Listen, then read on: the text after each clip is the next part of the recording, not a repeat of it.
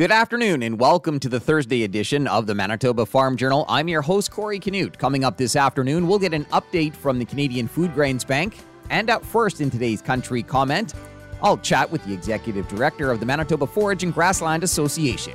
The latest farm news and market numbers, all coming up over the next 60 minutes. The time now is 12 o'clock. Here's a look at our local news. Good afternoon. You're listening to the Manitoba Farm Journal. Joining us now is Duncan Morrison. He's the Executive Director with the Manitoba Forage and Grassland Association. He talked about a first-time applicant to the Assiniboine West Watershed District Cover Crop Project.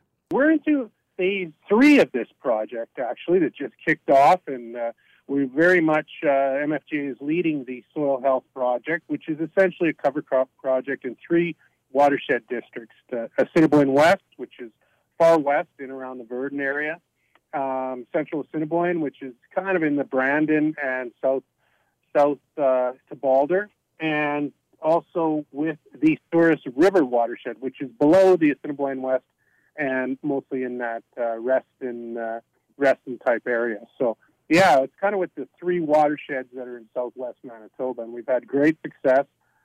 Each of the watersheds are tasked with a certain amount of cover crop acreages, and we recently had a young fella come forward, a young farmer who farms with his mom and dad in western Manitoba and is speaking glowingly about our project. So we thought, we'd like to get his messages out there.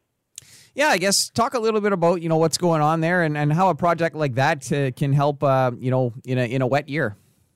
Well, what made this really interesting is the young fellow's name is Bray Rooks. He's 20 years old. He lives with his mom and dad in Manson, Manitoba. His parents, Mike and Leanne Rooks. And this is their family's first major jump into cover cropping. And they couldn't have done it or wouldn't have done it. Maybe that's a better word. I'm sure they could have. I'm not aware of what they're unable to do, but they probably would not have considered it as heavily without the opportunity of programs offered through the watershed district. And in this case, the Conservation Trust, which is supported by Manitoba's Climate and Green Plan Initiative and delivered by Manitoba Habitat Heritage Corporation. So the MFGA applied to the Conservation Trust to get this soil health project, and its exact purpose is to draw in people such as the Rooks, and especially such energetic champions as Bray Rooks. Anything else you wanted to highlight from this particular project? Just that I think that there's a lot of information out there about soil health, and increasingly cover crops are becoming more and more. We're fortunate to have a lot of excellent seed dealers, that bring expertise around, what might be the best mix for your land. And there's a ton of farmer knowledge out there as well. And the watershed districts do a really good job of working with the seed companies, getting the right mixes, and working with the producers to make sure that the mix is right for their fields. So that is also parlayed into, this is with the Conservation Trust, that as people might know, the On-Farm Climate Action Fund through Agriculture and Agri-Food Canada is also opening up applications this week in the various watersheds. Some are a little ahead of the others, but I really stress to producers that if you're interested in cover crops, if you're interested in rotational grazing, or if you're interested in nutrient management, that you contact your watershed district directly and make sure you get in touch and let them know about your farm and let them know your interest in the program, because recently the AFC recently made a significant amount of money available through Manitoba Association of Watersheds to look at these 3 BMPs on farms. And to me, it's the single largest money availability to producers to put in BMPs on their land. So watersheds are leading it in Manitoba and Saskatchewan. Get in touch with your watershed district as soon as possible and find out how you can get your farm to fit into this program, because there's a significant amount of funding for farmers. That was Duncan Morrison, Executive Director with the Manitoba Forage and Grassland Association. A look at what's happening in the markets this afternoon is coming up. Good afternoon, I'm Corey Canute. It could be a couple of weeks yet before we see any spring cereal harvest here in Manitoba. Some early barley has come off in the past few days. Justine Cornelson is Agronomic and Regulatory Services Manager with Brett Young. cereals were looking nice. If they weren't underwater this spring, like I said, they were looking really nice. Some of the early yields are okay, right? Obviously variable depending where at, but some of those winter cereals are coming up at that 90 bushels an acre mark. There's still a lot of green material within the cereal crops, so they are going to take a little bit of time. I know a lot of those fall cereals are starting to come off, and now it's just kind of playing the humidity and the rain and making sure that you can actually get in there and work with those crops. And the Canadian Cattle Association is hosting its semi-annual meeting this week in Penticton, British Columbia. The event brings together producers and industry representatives for networking, information sessions, and policy setting. CCA officer Tyler Fulton says there are a number of key issues domestically to deal with, as well as concerns around foreign trade. We have concerns over the CETA agreement. That's the agreement with Europe on shipping beef there. Kind of related to that is a possible new agreement that we may see in the coming months or years with the UK, and ensuring that we have reciprocity and trade there, and really a focus on not a lot of trade barriers. The CCA semi-annual meeting wraps up tomorrow. That was a look at today's farm news. I'm Corey Canute.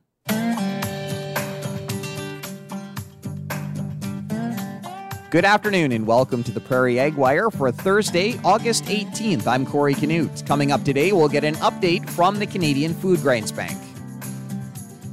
The Canadian Food Grains Bank has joined other Canadian aid organizations in asking the Government of Canada to immediately remove barriers that have blocked and deterred the provision of life-saving humanitarian assistance to people in Afghanistan for the past year.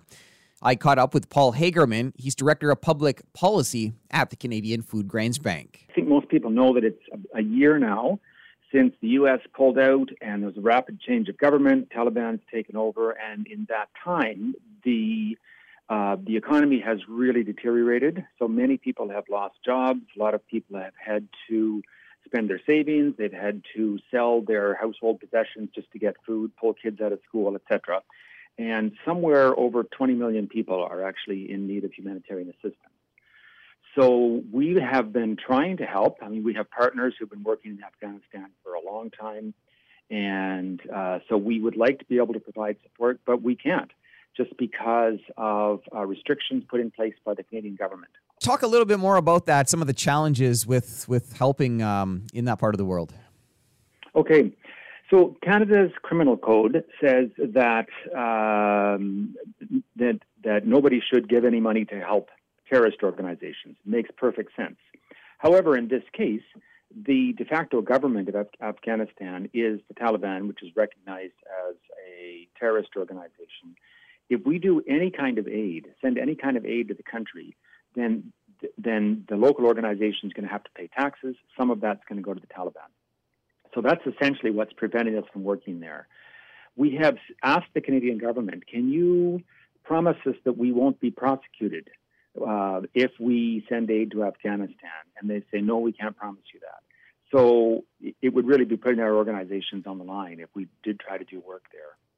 The UN has passed a resolution that said, notwithstanding these anti-terror legislations in a variety of countries, humanitarian aid should be allowed, and many countries have made exceptions. So the U.S., the UK, Germany, Australia, they have all put exceptions in place so that aid agencies can send aid to Afghanistan. But Canada has not. So what we're trying to do now is pressure Canada to put an exemption like that in place. And Paul, talk a little bit more about that campaign, you know, what you're trying to do to change that. Okay, so over the last 12 months, a number of Food Grains Bank and a number of other organizations have been meeting with people in government just to try to put pressure on and say, can you change this legislation? And every one of them says, yes, we're working on this. Leave it with us. We'll get on this. But it's been 12 months and nothing's happened. And so we've decided that it's time to go public and just ask Canadians, is this something that you would support? And if so, then please tell your member of parliament that we'd like to see some action here. So we have set up a dedicated website called aidforafghanistan.ca, and if people go to that website, they can send a letter to their member of parliament, and then it'll be copied to relevant ministers.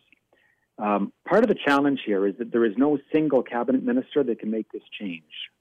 There's 4 ministers involved. It's the Minister of International Development, Minister of Foreign Affairs, Minister of Justice, Minister of Public Safety. So the change would take action by all of them. And so when people send a letter to their own MP, then it's copied to all of those ministers as well as the Prime Minister. And just on that website now, and it looks like there's a goal of 10,000, emails. The total is about halfway there. I guess any words for Canadians, just to encourage them on this, or? Well, we're very pleased with the response. This campaign just launched last Wednesday, the 10th. So that's it's only a week, and we've had over 5,000 people send letters to their MPs so far. Clearly, there's strong interest in this. We would love to be able to get to 10,000 by the end of this week or early next week. We know from conversations with people in government that they're feeling the pressure and that they feel that they need to do something, but we need to keep the pressure up. That was Paul Hagerman, Director of Public Policy at the Canadian Foodgrains Bank. The Canadian Foodgrains Bank has joined other Canadian aid organizations in asking the Government of Canada to immediately remove barriers that have blocked and deterred the provision of life-saving humanitarian assistance to the people in Afghanistan. That's it for the Prairie Ag Wire for today. If you have any questions or opinions to share, send them to us by email, thefarmdesk@goldenwest.ca. I'm Corey Canute. Thanks for listening and have a great afternoon. The Prairie Ag Wire will return tomorrow on the Golden West Farm Network. Time now for a look at the farm calendar. The Roland 4-H Museum is open this month. Hours are 1 to 4 p.m. RSK Farms is hosting a Manitoba Herefords Field Day this Saturday, August 20th. Located 5 miles north of Douglas, Manitoba, show starts at 1 p.m. Canadian Wildlife Federation is offering a webinar on Canada's 10 most invasive plants. That'll take place August 30th from noon until 1. You can register on the Canadian Wildlife Federation website. Fall on the Farm takes place September 5th at the Mennonite Heritage Village in Steinbach. The Cultivate Sustainability Conference and Trade Show is planned for September 7th at the RBC Convention Center in Winnipeg. And looking ahead, Manitoba Forage and Grassland Association is hosting its 5th annual Regenerative Agriculture Conference, November 14th and 15th in Brandon. Continuing with the Manitoba Farm Journal here on this Thursday afternoon, RSK Farms is hosting a Manitoba Herefords Field Day this Saturday, 5 miles north of Douglas. Here to tell us more is owner Andrew Kopichuk. Every year, Manitoba Hereford Association kind of hosts a field day. It's put on, a breeder to take the reins and actually do the hosting of it every year. So it goes around to different breeders every year. This year we have it, So we've got about 110 entries right now, and it's basically set up like a pen show. So 1 o'clock, the show will start. We've got a panel of judges that does all the judging, and basically it's just kind of a day to get out and visit with everybody and, bring the commercial guys out and look at cattle and do some judging and, just have some good hospitality and friendship, right? So that's kind of how it goes on. We have a supper at 5 p.m. Or after the show, whenever it kind of ends, and then a new kind of deal, kind of my little brainchild for this year. I wanted to do something more to bring more people in and people from outside the breed and juniors and youth in. So we're doing it's kind of like a junior youth judging competition. So it kind of runs, there'll be, I think, 17 classes to judge, and they can judge alongside the judges and then get points all day for that. So it's broken into juniors, intermediates, and seniors. We've got some really good prizes with good sponsorship for the day. So, that's kind of the deal, right? So, tell us a little bit about your farm there at RSK and what you guys do there. We're just hosting this year, so we're a kind of a family farm, I guess. We do a bunch of grain and hay, and we breed about 180 cows every year. Polled Hereford and Black Angus purebred herds now. We run a pretty extensive embryo program with our commercial cows, female sale every fall and a bull sale every spring. So that's kind of our deal. It's more of a field day is more about the Manitoba Herefords. So we're just the host, but it's all about the Manitoba Hereford Association, and promoting Manitoba genetics too is another big part of it, right? So. And if people are interested in attending, I guess talk a little bit about how they the location there and how they can find you. So the field day location is kind of where we have our sales every year in our yard north of Douglas. So we're 5 miles north of Douglas. The show is going to start at 1 o'clock. And like I said, we have about 17 classes, and that's all heifer calves, yearlings, bull calves, 2-year-old females, and mature cows, as well as all the group classes. And then there's a supper afterward. It's $25 for the supper because we get it catered out. Smoked and Sauce is doing it. We're pretty happy to have them on board, and yeah, so that's kind of how it is. We've got lots of really good sponsorships throughout the day. Big list of sponsors, as far as just industry sponsors that help us out through the year, and then as well as all the breeders that have throw money in the pot to sponsor the classes and stuff like that. So. All right, excellent. Is this the first time you've hosted? This will be our second time hosting it. Last time we hosted it was in 2012, and we actually had it in conjunction with the World Hereford Conference, and that kind of deal happens about every 4 years, and it's kind of somewhere around the globe every 4 years, and just happened it was in Canada that year in 2012, and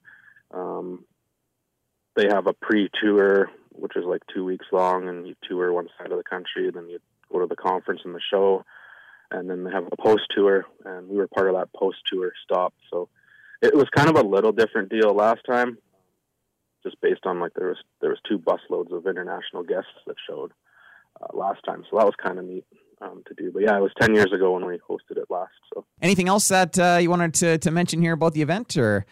No, just come on down, and if you want to judge too, you're welcome to judge alongside the judges as well, and just get out and visit with all the breeders, and if you're looking to add a new Hereford bull or something to your operation, then it's a good spot to start.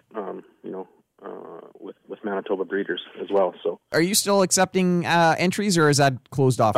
No, the entries have closed. For the cattle part of it, our book has gone to print already. Okay. But I will be accepting entries for the junior part if there are some more juniors that are interested in coming to it. That's kind of where we're at with that. Like I said, our sponsors were very generous in helping us get some prizes for the kids and everything. So, kind of want to make that part about them, and they can gain some more experience judging and analyzing cattle, and they get to come out and see. Maybe they'll fall in love with a Hereford. That was Andrew Kopichuk with RSK Farms, which will be hosting a Manitoba Herefords Field Day this Saturday, 5 miles north of Douglas. Another look at what's happening in the markets heading into the close is coming up in just a moment. Time now for another look at today's farm news. The Canadian Cattle Association semi-annual meeting wraps up tomorrow in Penticton, British Columbia. CCA officer Tyler Fulton says they expect to hear about a possible alternative to an insurance-based risk management program that's being looked at for the future and will be tested in Alberta. This is, I think, a broader revenue-based insurance, so not just price, but also, your production.